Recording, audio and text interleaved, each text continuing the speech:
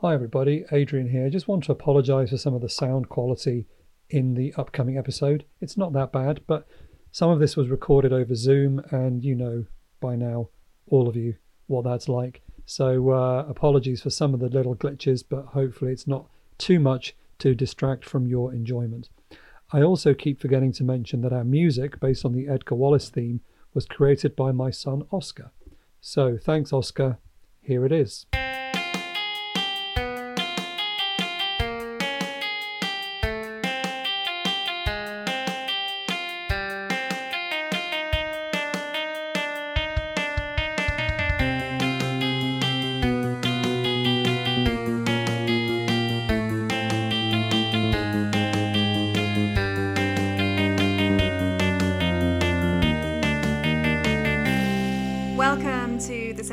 Podcast. I am Laura Main. I'm an academic of British cinema and I teach and I write about British film, and I also occasionally write for DVD distributors for releases of Blu-rays and DVDs of older films which have been forgotten, which aren't as well known, which are getting kind of re-releases.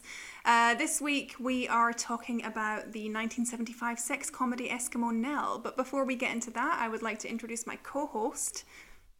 Hello. Yes, hi. So, my name's Adrian Smith. I was going to say there, though, Laurie, we can also see you, can't we, talking about Hammer films in various short Hammer documentaries. Yeah, I thought I'd repress that because I don't like seeing myself on camera, but yeah, that's true. So I, as well as being an academic, I started my kind of film career, I suppose, if you want to call it that, was in writing for Cinema Retro magazine.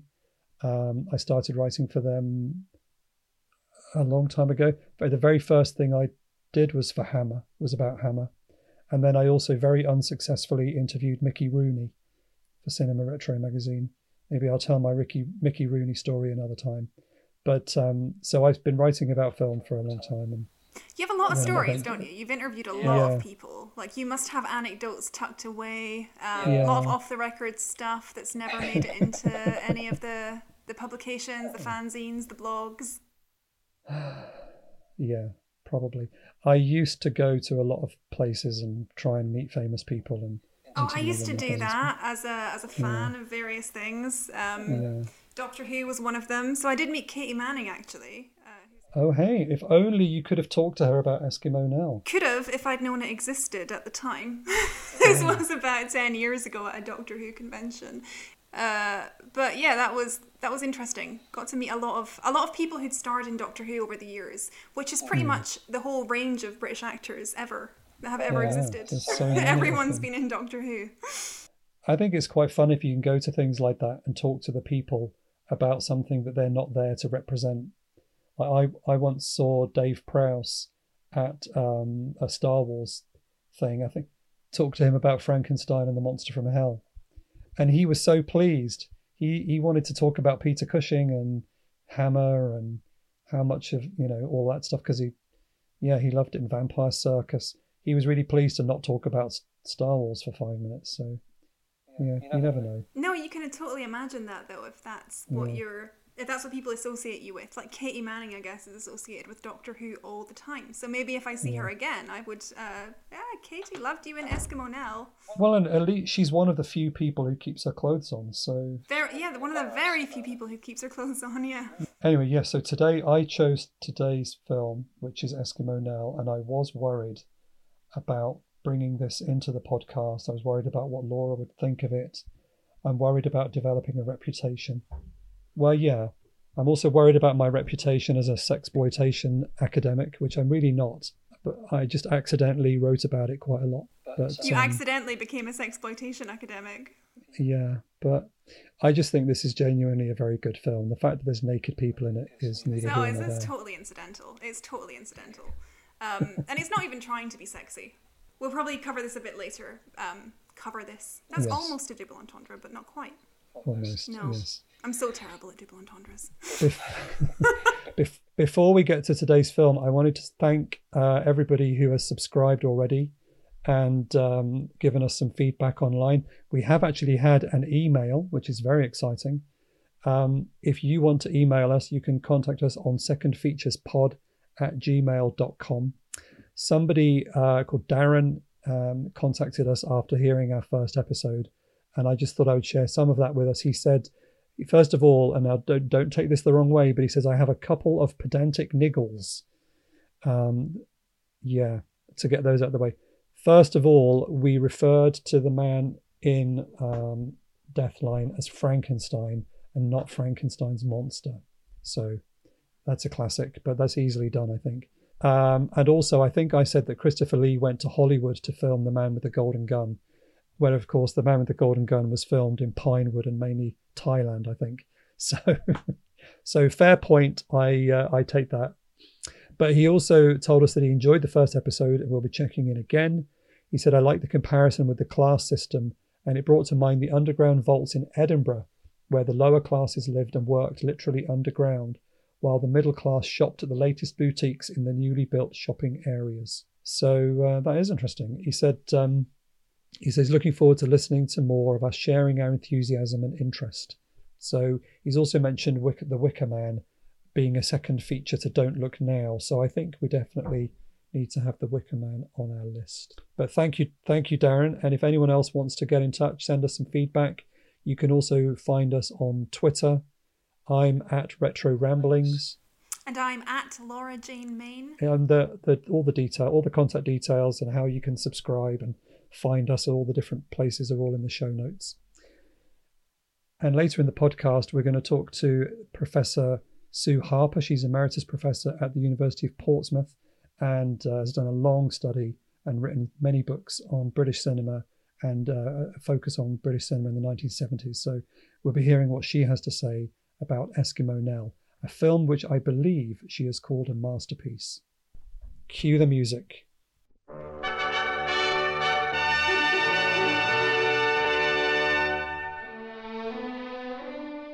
Since the turn of the century, the motion picture industry has brought to the screen most of the great classics from the annals of world literature.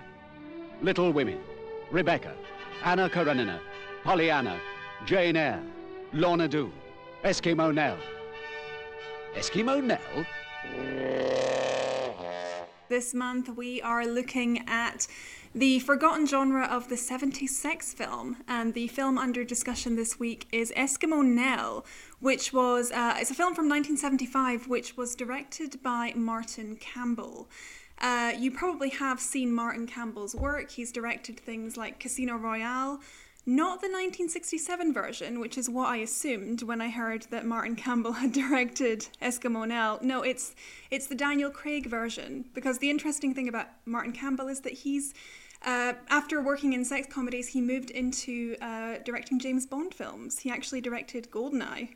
And since then, he's directed all kinds of really interesting mainstream Hollywood stuff. So, we got quite an unusual director here with quite a broad sort of career that's taken him from low budget sex comedies all the way up to kind of mainstream Hollywood pictures. Eskimo Nell is quite an interesting film because not only is it a sex film of the variety that, in British cinema, it was quite popular in the 70s. It was seen as something that got bums on seats. I'm not very good at puns or double entendres. I'm just not going to do double entendres. That won't be the first time. That that the word bum comes into the podcast. You can do the double entendres, Adrian. I'm good. The innuendos. Ooh, matron. Yeah. So of that variety, but really interesting because it's a kind of film within a film. It's a sort of satire of the industry and a really ironic take on British cinema and British sex films. So it's actually trying to be quite clever. It's about this group of film students who decide to make their first film. And the producer they get involved with is just really sort of a dodgy fella who ends up getting the budget together, but then, running off with it. And these students are left trying to work out how to make various different versions of the same film to please all of their backers. One of their backers is like a moral purity campaigner of basically kind of a parody of Mary Whitehouse. And one of the backers is a pornographer who just basically wants the students to shoot a porn film. So they do 3 different versions of this film, Eskimo Nell. Eskimo Nell is based on a bawdy poem, which nobody really knows where it originated from, but it is incredibly filthy. I'll tell you, Eskimo Nell, Well, it's a famous dirty poem. It's all about this bird and these two fellas, Dead-Eyed Dick and Mexican Pete. Well, whatever they do, they can't satisfy her, see? They try everything. They get up to everything. Well, I mean, there's one point where he gets his rifle and... Where is it? Let's see. Here we are. But Mexican Pete, he jumped to his feet to avenge his pole's affront. His long-nosed colt with a jarring jolt. He drove right up a... Benny Hugh Murdoch speaking. Yeah, so 70s sex comedies. Not my sort of these are not a genre I've spent a long time with in terms of sort of my research on British cinema. But you, Adrian, you haven't you? Like, this is more like your area of expertise, academic. It's kind of by accident. I mean, I don't watch these films for fun, honest. There's not that much fun to be found in them. I mean, this one is the best of the bunch, but the sex film in general is pretty dreary. But they do often have very interesting stories around the production of them, or even just what you're seeing on screen is a great snapshot of this kind of sleazy, low-budget world of the 60s and 70s. So I have ended up talking about these films a lot, particularly when I was doing my PhD studies. I was looking at particular distributors, and most of them did dabble in this kind of area. So inevitably, I ended up writing about some of those films as well. All the way up to, I ended up writing about Emmanuelle as well, which is the most pretentious film of all time. But yeah, but I was mainly looking at the distribution and who was behind these films rather than any kind of analytical or kind of appreciative look at the movies. But Eskimo Nell is different. It stands out from all the rest, so to speak. Yeah, it really is. But I guess if you're looking at any British distributors who weren't, the big ones in the 60s, and there's only like 2 or 3, you're going to be looking at production companies that make sex films because, especially in the early 70s, that was seen to be something that was really profitable. And people love the Carry On films. They started in the late 50s. And when the Carry On films started, they were like lampoons of British institutions like the NHS or the army. But then as we get into the early 70s, we see the Carry On films getting properly, like, not almost softcore, but really much more dirty and more sort of kind of explicit, right? Because they're kind of like a barometer for what was happening in British cinema, the Carry On films, almost. Yeah, and definitely less funny. Like a lot less funny, yeah. I mean, Carry On England and Carry On Emmanuelle are truly awful. They're like stains on the British film industry. That's really saying something. I mean, the funny thing about Carry On Emmanuelle is that most of the nudity is provided by Kenneth Williams. Oh God! Which is just like a bizarre choice. So yeah, it's particularly uncomfortable to watch. Yeah. I can imagine. I really kind of liked Carry On at Your Convenience. Is it the one about the toilets, right? Carry On at Your Convenience. Yeah. Where it's when the jokes were double entendre and just puns, you can just about get away with it. But it's when it stops being puns and they're actually talking about sex that it stops being funny. Yeah, because Carry On is about that play on, that innuendo and play on words, because it originates from that kind of seaside postcard British humour. So, there was this great quote that I read from Penelope Gilliatt, who is a critic who was writing about cinema around about this time, and she said, the whole premise of all the Carry On films hinges around the fact that if you say the word bum, the world will end. So you can't come out and say this stuff. It's all about the innuendo. Yeah. So, yeah, when sex comedy and softcore starts to become, allowed and fine in the cinema of the 70s, Carry On tries to keep up, and obviously it's just like, yeah, you're kind of exposing the ley lines of what this humor actually is, and it's just not funny.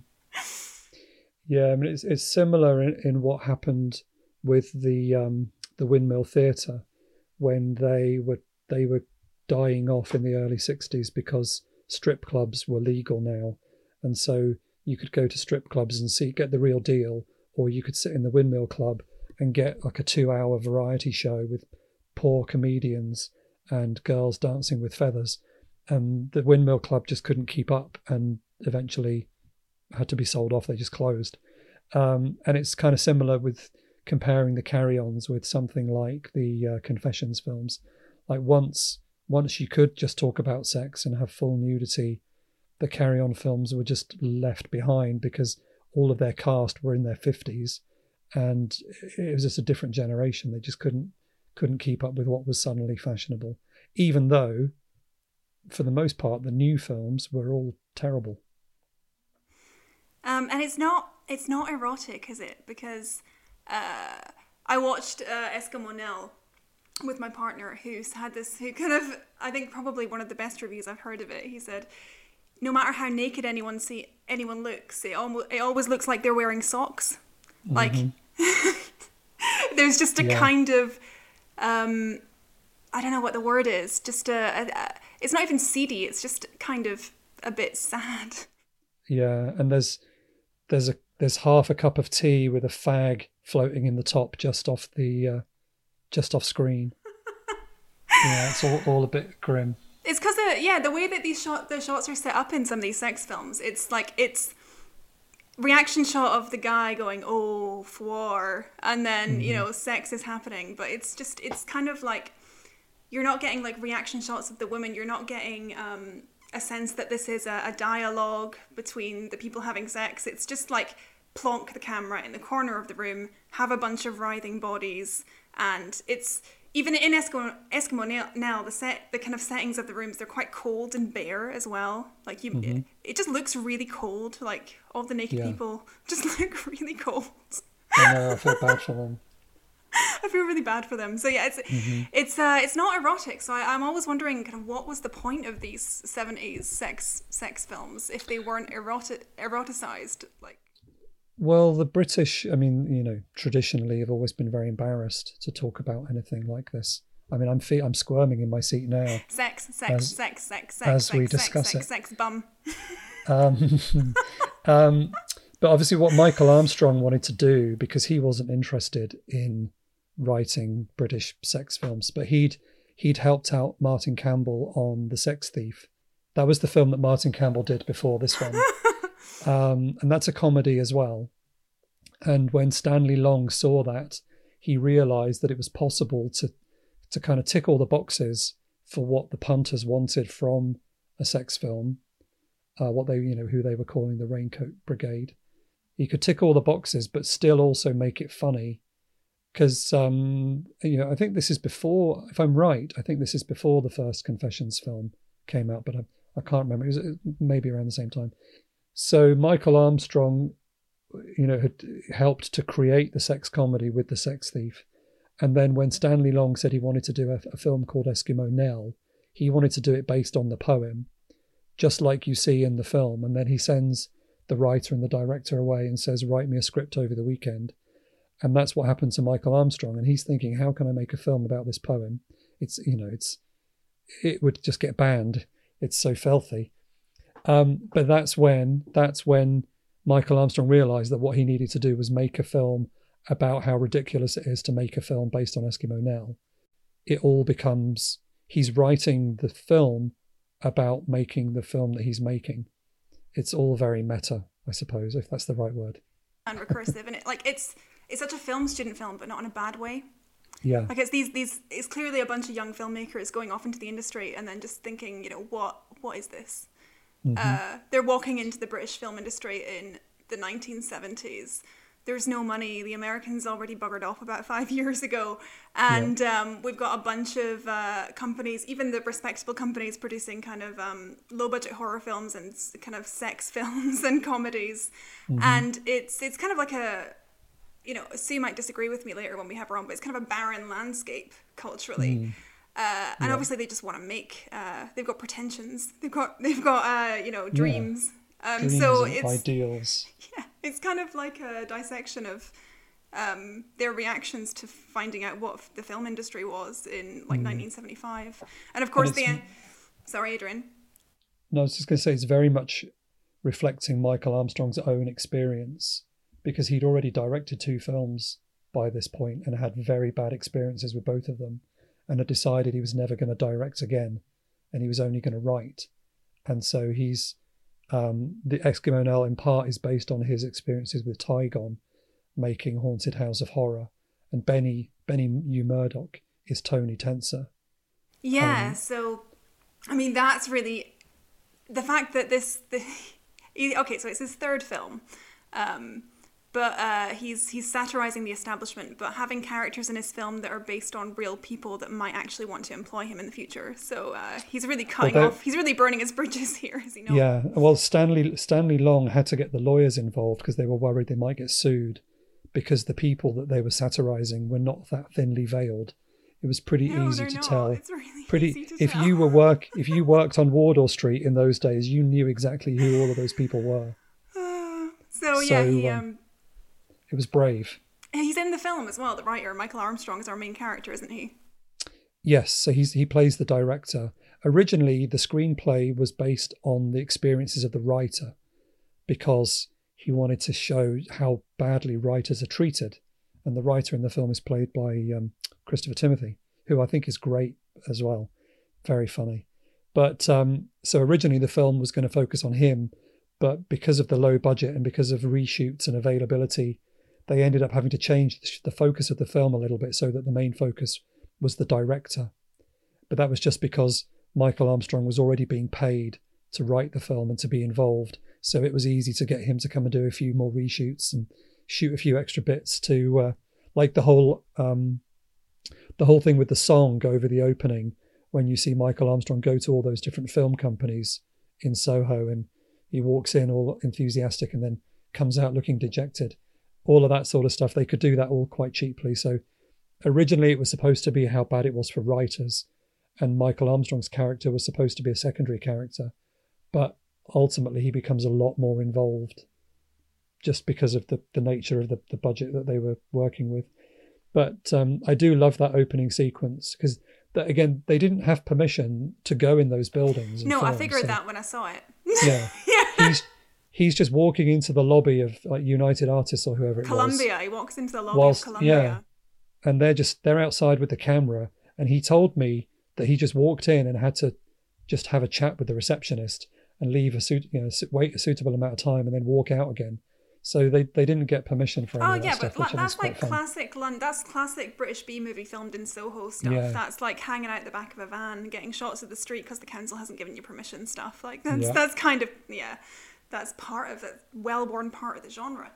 Mm-hmm. But I mean, let's kind of unpack this because I'm already quite confused about just what the hell is going on. Sorry. Just in the film because we have so we have Michael Armstrong wrote the film, but he's playing the director in the film, the main character. Yeah. And he wants to make his first film. So he goes to, we start off on Wardour Street and there's this sequence where it's no dialogue, but there's kind of music and there's kind of like a plinky bluegrass music over a montage of him visiting all these film companies. And he's in Wardour Street where all the film companies in Britain were. In Soho, and he just gets rejected. I mean, like he goes to one company and gets rejected, and then ends up on Skid Row. So it's not. I feel like he may have tried to go to like MGM or something. Yeah. as you know. But anyway, he ends up in the offices of Benny U. Murdoch. Obviously, that acronym is BUM because that's hilarious. And Benny U. Murdoch is a thinly veiled satire of Tony Tenser. And Tony Tenser was a producer who made a lot of low-budget horror films, including Michael Reeves' Witchfinder General in 1968. So Tony Tenser was quite a established figure in Wardour Street and kind of quite known for doing low-budget films. He also worked with Roman Polanski on Repulsion in the mid-60s.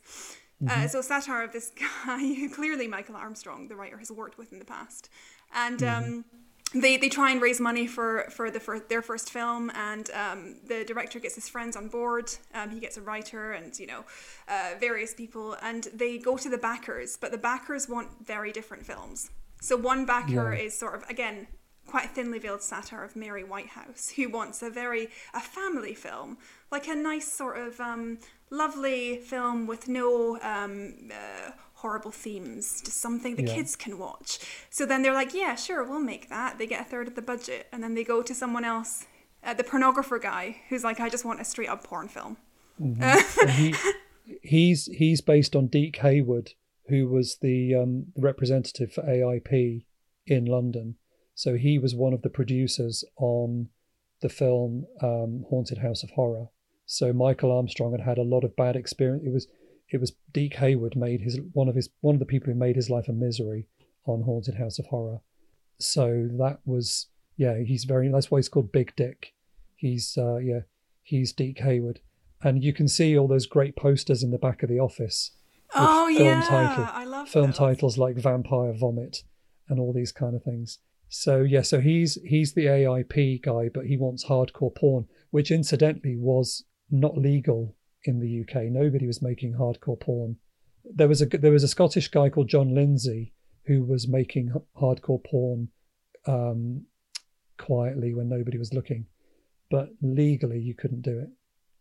So, but anyway, it allows Michael Armstrong to really get carried away with that character. It's very funny. But that whole conversation in there about the little gold pills, all of that stuff is stuff that people said to Michael Armstrong for real. Like the things that these people are saying are very close to what they said to him in real life. Deke Hayward was really like that. Well, that is interesting because I did read something about Michael Armstrong basing the script around conversations he'd had with Tony Tenzer in meetings. Mm-hmm. Oh yeah. Yeah. Tony Tenzer, all of that stuff about, look at my muscles. You've never seen muscles like this. Go on, she loves it really. Go on. Tell him how good I am. Oh, he's very good. Yeah, that's because I'm a real man, isn't it? Benny, you're a real man. Well, I'll show you whether I'm a real man or not. Tell him what I'm like in bed. Oh, he's ever so good in bed. Yeah, that's because I keep myself fit, you see. I mean, when I really get going, I really satisfy you, don't I? He does. He really satisfies Because I'm a me. real man, aren't I? He's very real. Can't get enough of me, can you? I can't get enough of him. Call me a puff. Nobody could call you a that's puff. because I used to train as a weightlifter, isn't it? He's very fit. Virile, that's He's what I very am. virile. Here, I'll show you. Have you ever seen a body like that before? Tell me, how many men of my age have you seen with a body like that? You haven't seen many men with a body like that, have you? He's got a lovely body. It really turns you on. I'm a real man, aren't I? Oh, it's real. Here, feel that, young Harris. Feel that. That's all muscle there. Come on, have a feel of that, eh? Hey, that's all muscle. Go on, feel it. Go on. Have another squeeze if you like. No, thanks. All that stuff was real. Tony Tenzer was like that. Wow. Yeah. And that's brave. Well, I think Michael realised he was never going to work with him again, so... Well, see, the thing is, the director, Martin Campbell, went on to do all sorts of stuff, up to and including Green Lantern in 2011, and Edge of Darkness, and GoldenEye, and Legend of Zorro, and all kinds of stuff. So clearly he did work a lot. So maybe, I don't know, maybe nobody really cared that this was a... But I guess that's kind of more Hollywood stuff, isn't it? Yeah, but also when they were making this film, they thought they were making it for the low-budget cinemas, for the Raincoat Brigade. Like the fact that he was writing a comedy was almost for himself, because they thought the main audience would be the Raincoat people. But once they started to get bigger names attached in the casting, like Roy Kinnear, who was very famous, and Katie Manning, who was in Doctor Who at the time, and Christopher Biggins, of course. Once they started to get bigger names on board, this turned from a very low budget B film to a medium B film, but with national exposure and press screenings, and it became a much bigger film than anyone anticipated that it would be. So perhaps, burning those bridges, they didn't worry so much about that when they were making it, but it was only afterwards that it became perhaps a bigger problem. But, they all survived it. Yeah, and I mean, Katie Manning was so well known at this time. But she just finished being Doctor Who's companion in... I shouldn't say Doctor Who, I'm actually a Doctor Who fan, that's wrong. But she'd finished being John Pertwee's companion in 1973, I think. Okay. And Escomanel was her second film. But she quite a household name, quite well known. So again, you get the sense that this is a film, like you said, for niche limited audiences that just has snowballed into something that everyone is going to see. Yeah, and Michael Armstrong had a lot of contacts because he'd been working for years and he'd done a lot of theatre, and he was pulling in a lot of his friends. So, people like Anna Quayle and other people that pop up in this and do little comedy bits, they're all just friends of Michael Armstrong's, basically. So yeah, he gets a lot of good people to turn up and do funny things. I mean, we've mentioned two of the backers, but there's also the guy who wants to make a kung fu musical, starring his beautiful girlfriend, who's an opera singer and karate master, or something, kung fu master. And so they start making some kind of remake of The Sound of Music. That is an interesting choice. Yeah. Yeah. There's a Western. The Western bit, is that part of the Kung Fu film? I forget. No, that's because there are three backers. The pornographic version, the Kung Fu musical, and the gay Western. Those are the three films that they have to make. But then Benny U. Murdoch runs off with all the money, and then to stop themselves going to jail, they get a fourth backer, which is the Festival of Light people, because that's his girlfriend's mum. And so she provides the backing for the family version.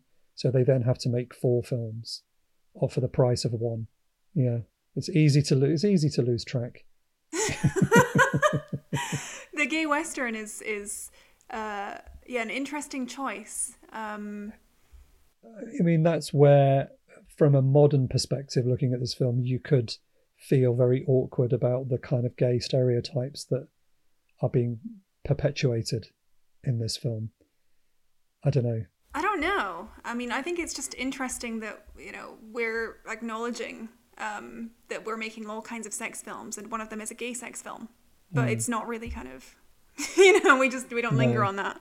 It is really stereotyped. It is really quite. It's camped up to the max. But again, the characters that Michael was writing there were all real people. The backer that wants the Kung Fu musical, he'd met him before in real life. The guy who wants to make the first British Western. All these people were real, and Michael Armstrong, he talks a lot in the book. I've got the screenplay. They've published the screenplay for the film, and so he talks a lot in there about all these different people that he met.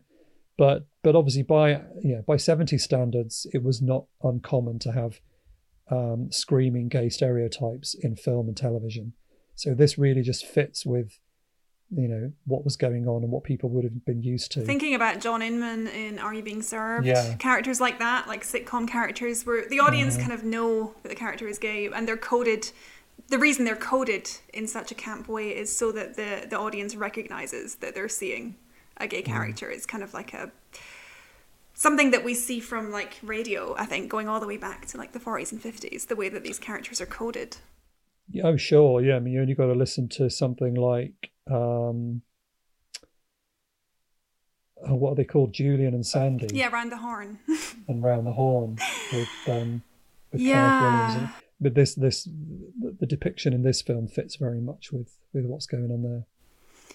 And it's, I mean, it is a sex film, but it's not really, I'm not sure how far it's trying for titillation more than it kind of has an axe to grind, I think.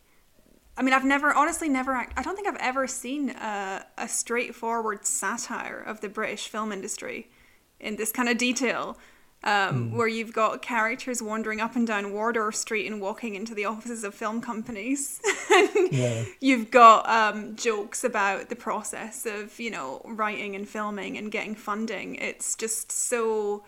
Yeah, it's great. It's almost a film you could show to budding film directors and say, I think even now, this is your warning that your dreams will be shattered. Well, they will if you're working in the 1970s in British cinema, I guess, in Wardour Street. Of course, they end up making 4 films, which is probably more films than were actually in production in 1974 in any British studio. Yeah. Adrian, you said you had a connection with this film. So what is your connection with this film? Because we haven't. Oh yeah. Well, okay. So I saw it. I appreciated it for what it was. I don't know how long ago, 10 or 15 years ago. But when about 10 years ago, I interviewed the League of Gentlemen. I managed to somehow blag my way into the green room at the BFI when they were doing a thing. And this was around the time that they were doing Psychoville. And so we got talking about Christopher Biggins, and Steve Pemberton mentioned that he'd never seen Eskimo Nell.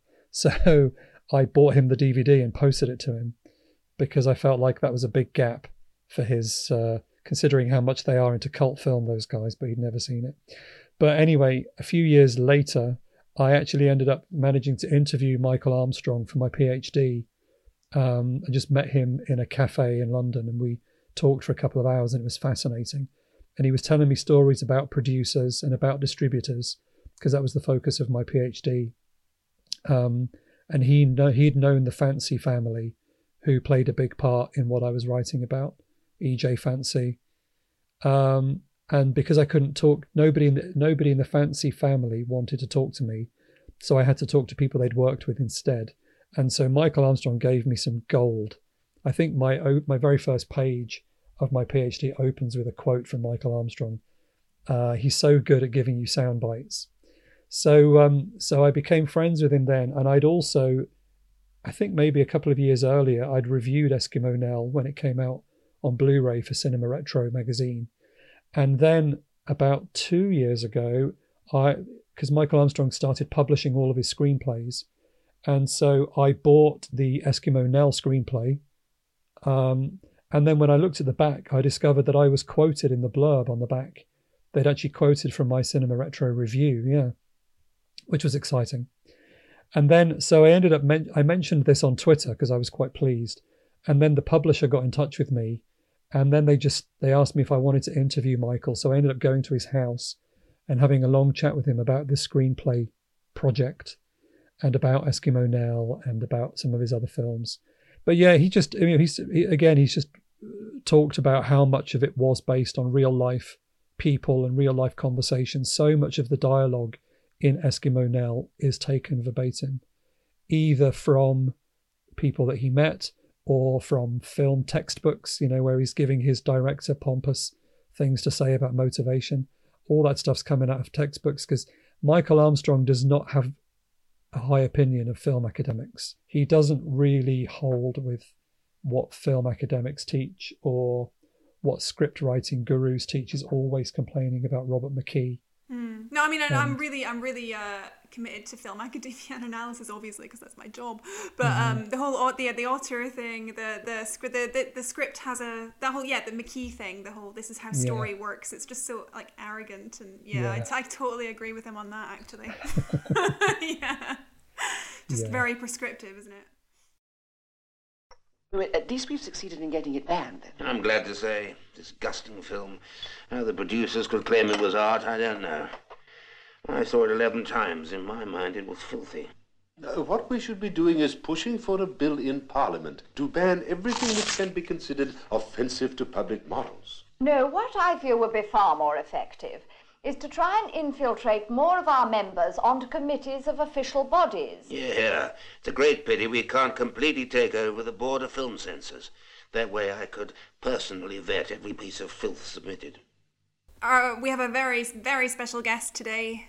We have Professor Sue Harper, who is Emeritus Professor at the University of Portsmouth and who has written a number of books on British cinema, but specifically 1970s British cinema. So Sue ran a 3-year-long academic-funded project which was all about British cinema in the 1970s, and that included discussion of stuff like, censorship and British film culture and all of that stuff, but included kind of everything about the 70s, like, the sex films, sitcom films, James Bond films, just everything that was going on in cinema up to and including kind of avant-garde experimental stuff. So she's a great sort of expert to have on that era.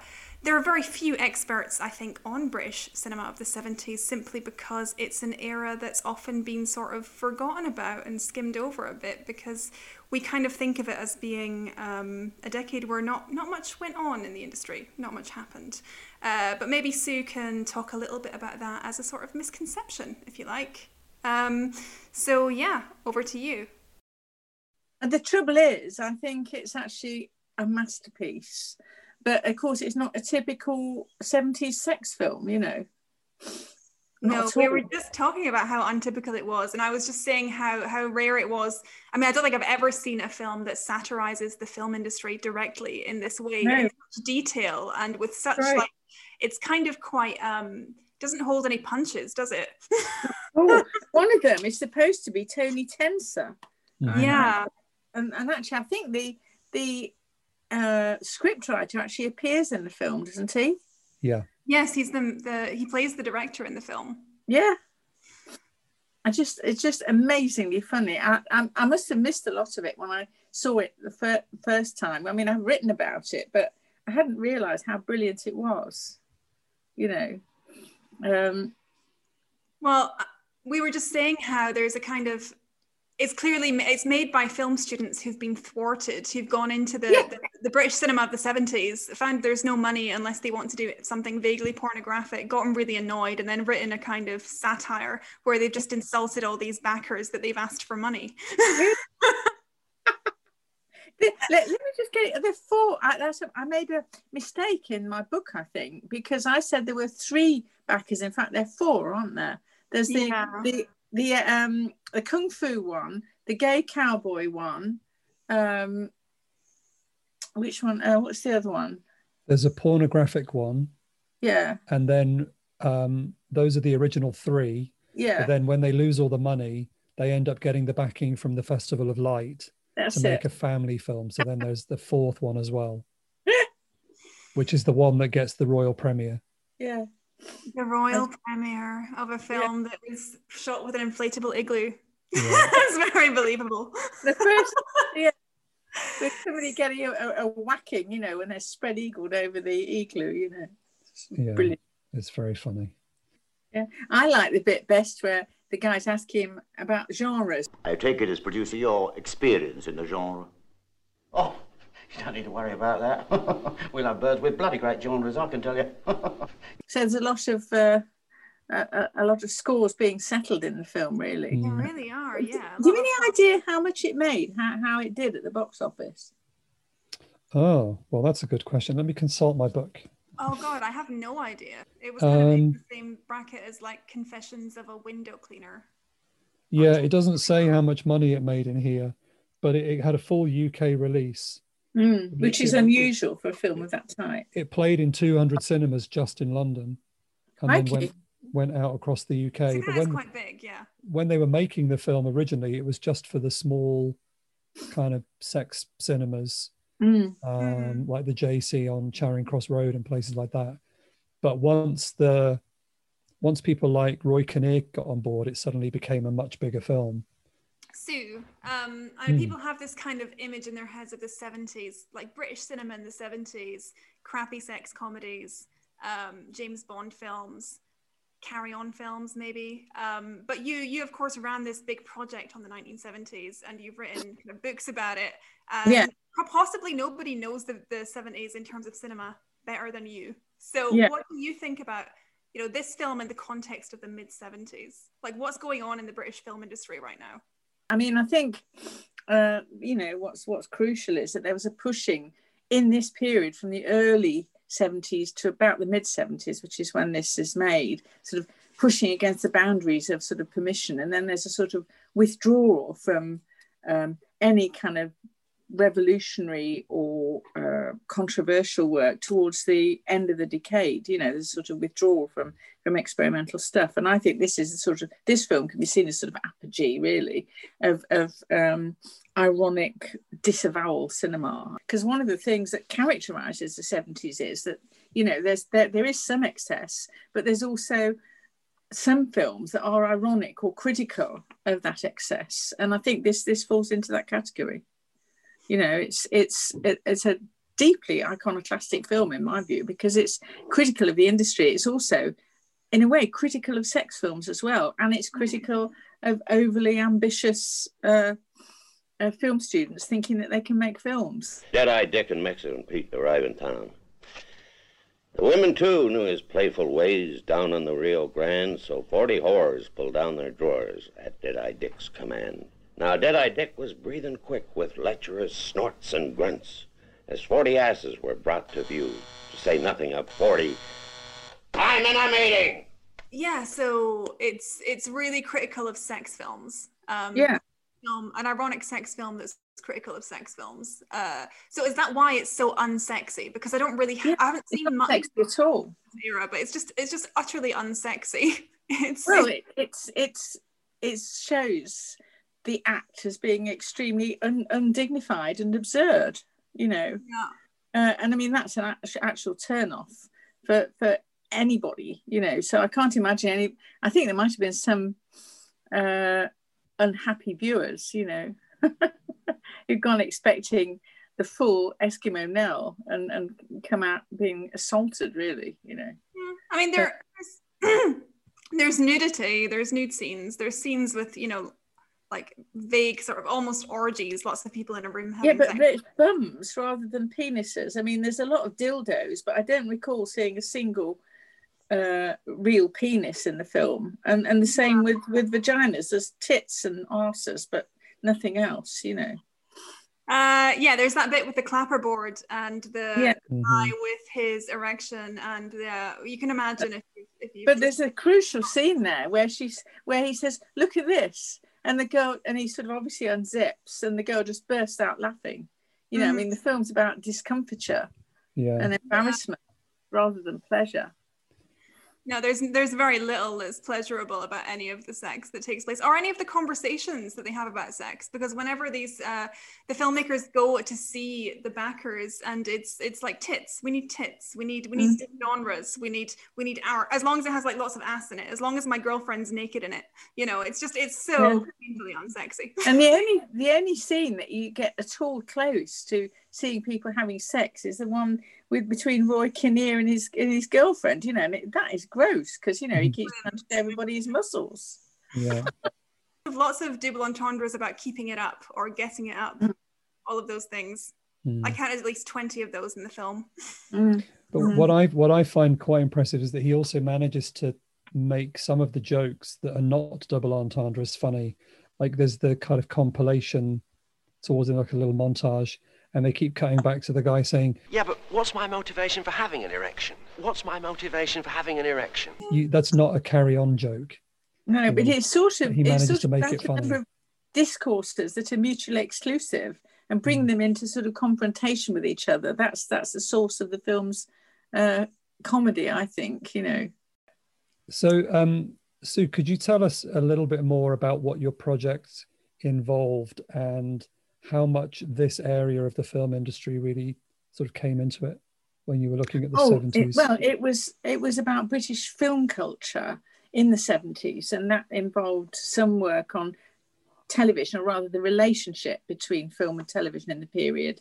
And we looked at audience taste, we looked at legislation, we looked at international relations in the film industry, we looked at the economics of the industry, but then we went on to look at the industry, you know, the films themselves in terms of their visual style, in terms of the values which they either criticised or encapsulated, and the patterns as well of adaptation, literary adaptation, role of the scriptwriter, and so on in the films, and the way in where the directors came from. There were some what we call old school directors who sort of come up through the sort of 50s and 60s, but there were some who were working for the first time in feature film, and we wanted to look at their work. So I think I said we looked at changing patterns of censorship as well.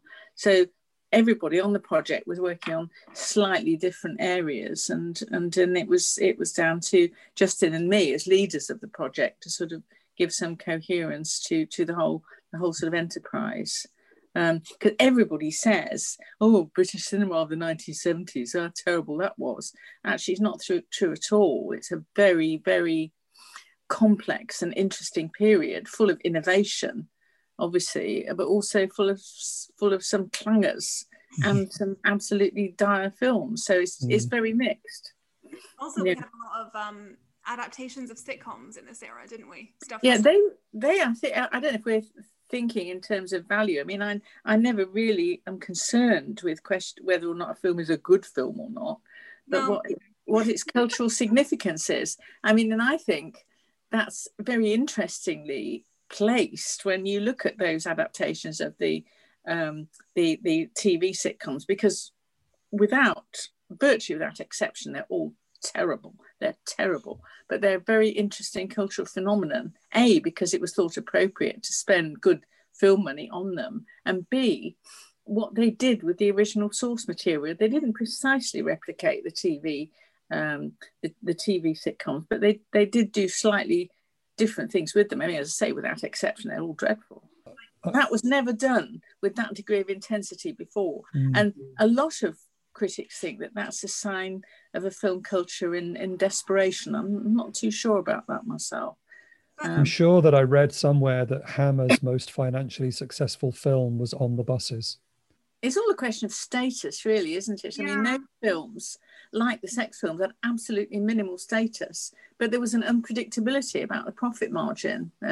I mean, low status films which had little cultural capital, would often make a great deal of money. They were really predictably successful. Like the Carry On films, they cost about £100,000 each every year, consistently in the top 10 box office. Like you can predict that film is going to make money. Therefore, why wouldn't you put this small amount of money into it so it makes, a couple of £1 million? But what that does, of course, is add to the general financial viability of the medium. So it leaves a bit of cash left over for making the more experimental films. Yeah, absolutely. If you're like a big film company with a slate, then those films are really valuable, aren't they? Yeah, I mean, something like Ryan's Daughter, for example, cost a phenomenal amount of money to make. But, they'd scooped it up elsewhere from the really cheap stuff that was profitable. And it was a question of viring profits, I think. Okay, so I was one of the things I wanted to do was read out some reviews, but I couldn't find many critical reviews of this from the time. So what I thought I might do is it's actually on Amazon Prime, this film, to rent for a couple of quid, and it's been reviewed on Amazon Prime, and I thought I might read out some of the reviews because it got a very mixed response, and some of the reviews are quite entertaining, and some of them are really, really, really complimentary.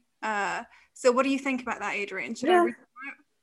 Sue? Yeah, go ahead. I have also got a couple of contemporary reviews. We can make a comparison. Okay, so Martin Clayton said, very happy, well done. Will gave it 5 stars and said, funny, as it says, saucy comedy, some brilliant tongue-in-cheek performances, easily the best of its kind. I think this was the very first DVD I bought on Amazon, so good I never looked back. Lightning720 says, watchable, gives it 5 stars. Typical British body sense of humour with some famous stars of TV and the silver screen.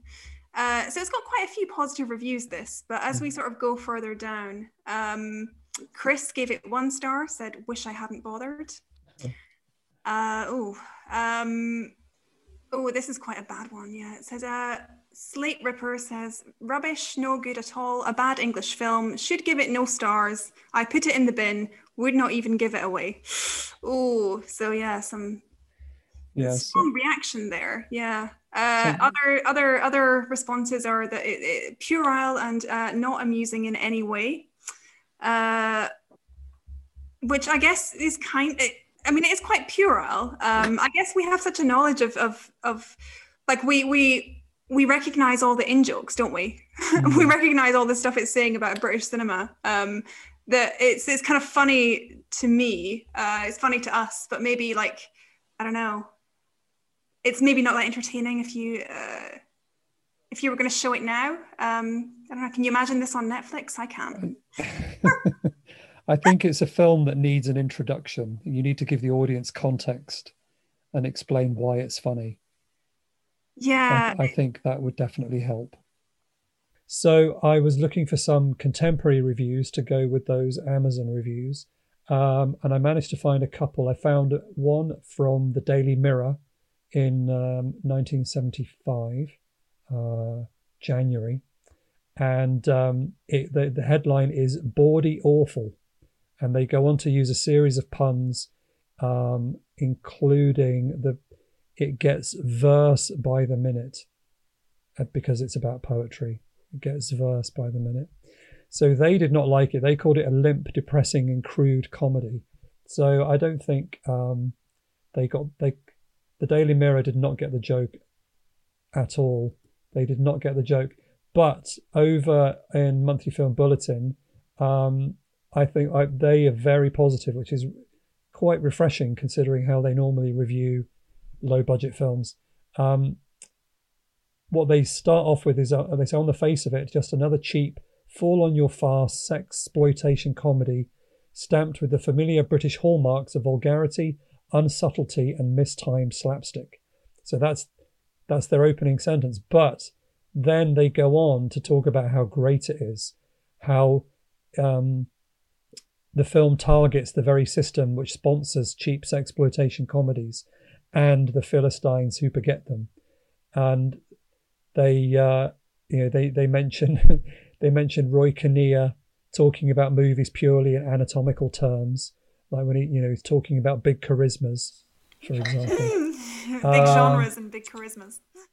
Big charismas. And he points out all the cliches of the sex comedy that they avoid, like the innocent male virgin doesn't get deflowered by a soft-hearted philanderess, which would perhaps be where you'd think it would go. The prurient members of the Society for Moral Reform don't experience a last real conversion to the joys of sex. So, he closes by saying, the film's infectious air of gleeful vengeance and genuine satirical bite give it, against all the odds, a rare claim as a British comedy of the 70s that is both funny and relevant. I think that's pretty good. There are kind of, like, when I was watching the film, I noticed there were like little sort of joins between cuts sometimes that kind of are just disjointed. There's a kind of sense that maybe this is a person's debut film. But there is a lot that because of that, if anything, it's refreshing, because you've got people maybe who've not been working very long in the industry. They're quite young, but they're not kind of, there's not a sense of all those ingrained cliches and those people in the mid-70s who'd been working in film from like the 40s and 50s, and there's just a sense of churning out the same kinds of genre product. This feels actually quite fresh and different, and it's partly like the reviewer noted, we're not doing those old cliches, the writer doesn't get deflowered. I'm not sure what the penguin thing is, but again, that's different. That's not a kind of cliche. That's just weird. Yeah. That's just. I was walking through Chichester a couple of years ago, and walking towards me quite fast was Christopher Timothy, and I came so close to shouting out, "I loved you in Eskimo Nell" as he walked past. Are you glad you didn't, Adrian? I kind of wish I had, but he looked quite busy, so I didn't want to disturb him. You may have wished now that you hadn't. Well, I'm sure he would have appreciated it, because everyone else probably wants to just talk about all creatures great and small. You know what? If I ever meet Martin Campbell, I'm not going to say anything about GoldenEye or Casino Royale or Edge of Darkness. Eskimo Nell, Martin Campbell. I loved your work. Yeah. Well, I think what's interesting is to compare it to the Confessions films. Yes. Confessions of a Window Cleaner or something like that, which really, they were sex films. And they did clean up at the box office in a major way. But the humour is much broader than this, but actually the message is not dissimilar, which is that it's okay to have pleasure, ridiculous though it might look. It doesn't feel ridiculous at the time. And, it's very interesting to compare the two types of film, the kind of. I must have seen a Confessions film at some point. I must have done. I remember vague memories of Robin Asquith losing his trousers, like multiple times. Mm. I was kind of like a bit cagey about what, like not cagey, but I was interested in my response to it from, you know, present day perspective, watching this sex film from the mid-70s, because I just thought it's going to be so horrendously misogynistic, isn't it? It's going to be so sexist. It's going to be just a reminder of how horribly sexist everything was.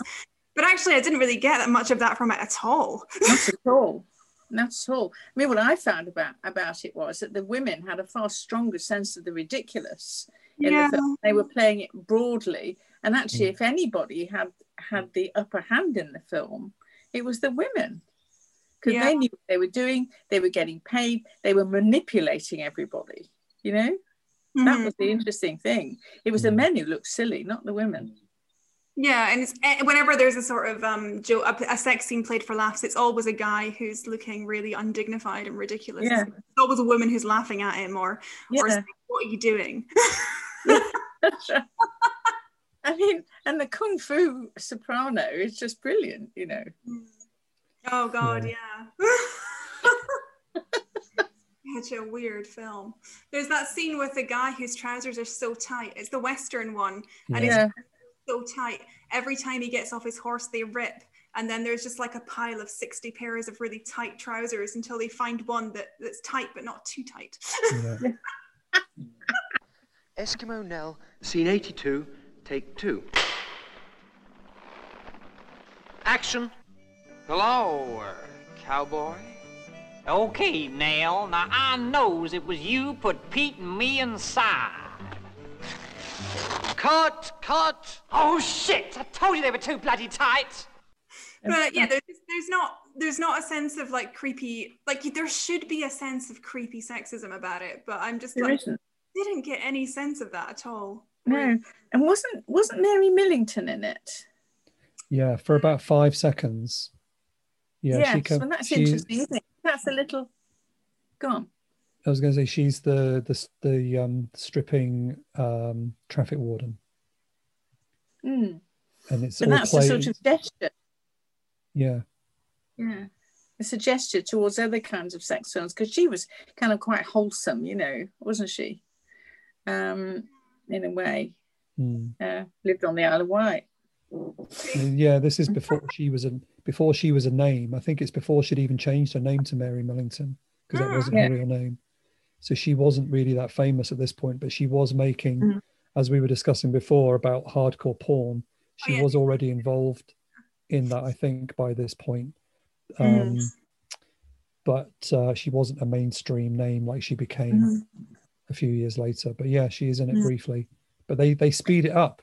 It's played like a silent comedy sequence for laughs. But I mean, going back to the question of feeling, you know, that it was sort of sexist or exploitative. I mean, I didn't feel that at all. I mean, I would do it, obviously, in a hardcore film. But this is just, you know, it's not offensive in any way. In fact, to me, I thought it was quite positive from a female point of view, you know. That, you know, after all, she's the one with the whip, you know, as Patsy said in Absolutely Fabulous, you know. Yeah, I was... Because there's always a sense of like a simmering kind of annoyance when you watch stuff like from a certain era, isn't there? Like you can't, if you're a woman watching something from the 60s where it's quite clearly framed exploitatively, like there's a sense of, okay, so there's a lot that you have to accept from older film culture. If you're going to engage with it, you have to have this kind of acceptable level of this is the shit that happened. Whereas with this film, I thought, I'd have that hum in my head, but I just didn't, because again, like you say, Sue, it's just the way that it's framed, and the fact that the female characters seem to have like more of a sense of dignity and power, and the people who are being lampooned here are the British establishment, like the British film industry, which is, you know, almost entirely comprised of male producers, directors. And the women know what they're doing when the men don't, you know. That's the thing. And I think that's an interesting aspect of the film. So yeah, I wasn't expecting the 1975 sex film to have a positive reinforcing message about it. But hey, here we are. Good. Well, I'm glad, because I was worried about that. I was worried about what the reaction might be, so I'm glad that it turns out to be okay. It's not really. I watched like Cool It Carol was horrible. Cool It Carol from 1971. Where there's, I mean, that's just like a kind of more exploitation-y sex film where, this boy and girl go off to London and she ends up like being a prostitute to pay for his, to pay for their lifestyle. It's kind of just really grim. But there's overtones of that in a lot of sex films from this era, but not this one, really. No. Exploitative. It's a parody of exploitation films, is what it is, isn't it? Yeah. It's kind of a criticism of them. Yeah. Yeah. Sue, is there anything else that you'd like to add? Any final thoughts? Well, it's just, I think it shows how sort of rich and complex the field of sex films is in the 70s. And, this is one of the furthest edge of a film which sort of challenges the convention and uses all sorts of different resources to get not only at the film establishment, the producing establishment, but also at the academic and critical establishment as well. So I think it's a very interesting film that does a lot of different things and fulfills a lot of different functions. And, the production values are not great, but it's funny enough not to matter. So, and I think it casts a very interesting light on production patterns throughout the decade, really. I mean, I wouldn't miss it for the world. I think it has to have a role in any account, any broader account that you give of the period, certainly. I agree. Yeah. Thanks very much, Sue. Yeah, thank you. Was that it? That's easy. It's really interesting. Thank you. Oh, the other thing, the quotes, the cinematic quotes in it are interesting. The blonde woman who's the girlfriend of the American producer, she is a takeoff of Jean Hagen, the Jean Hagen character in Singing in the Rain. Oh, wow. Yeah, I guess trying to place her as well. Yeah. I can't stand them. Oh, God. And she's actually taking off that very naive and sort of stupid, but at the same time quite canny American star. I mean, it's full of cinematic references like that. And of course, the reference to Nanook of the North and so on. I mean, if you were to pick out the cinematic references, it's extremely Catholic with a small c. Very broad range of cinematic references in the film. It's also the bit about Dr. Zhivago they talk about a lot. Like we'll have shots of wide panoramas of white, just so much white. Like Dr. Zhivago is the classiest film ever, and they're aping. Yeah. Well, what's interesting is he's also, of course, the director's done a course on documentary, and in the film of Nanook of the North, one of the things I always remember is that there's a scene where Nanook has obviously got 2, if not 3 wives, and you see them all sort of, snuggling up in their igloo. But nobody ever says anything about the fact she's got 2 wives. It's the big silence in the documentary film. But of course, it's exactly that gap which the film sort of exploits and knows about. That the person who's written the film knows about Nanook of the North. And is sensible enough to sort of inscribe that into the body of the film itself. So I thought that was interesting.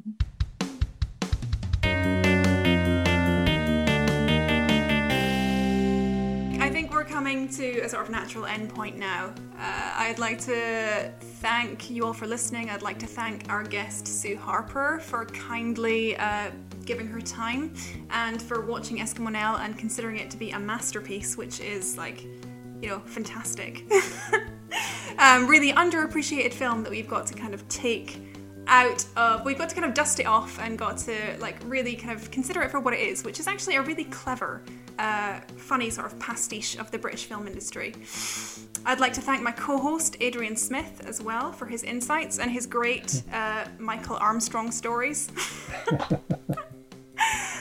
You can find us on all sorts of platforms. You can You can find us on Twitter, and you can like and subscribe to the podcast. And if you look at our show notes, we've got a bunch of kind of links and things for you to go off and watch and read if you're interested in learning more about Eskimo Nell. And also there are sort of links to places where you can watch the film, which would be sort of really helpful. Oh yeah, I should also mention it is available on Blu-ray from 88 Films, and a very nice edition with a commentary track from Michael Armstrong with the sex film historian Simon Sheridan. So that's highly recommended. Yeah, I'm really interested in that commentary, actually. I've heard it's really good. It's funny. Right, thanks everybody. Bye. Bye. Yeah, I think we nailed it. We totally nailed it. We nailed that ending.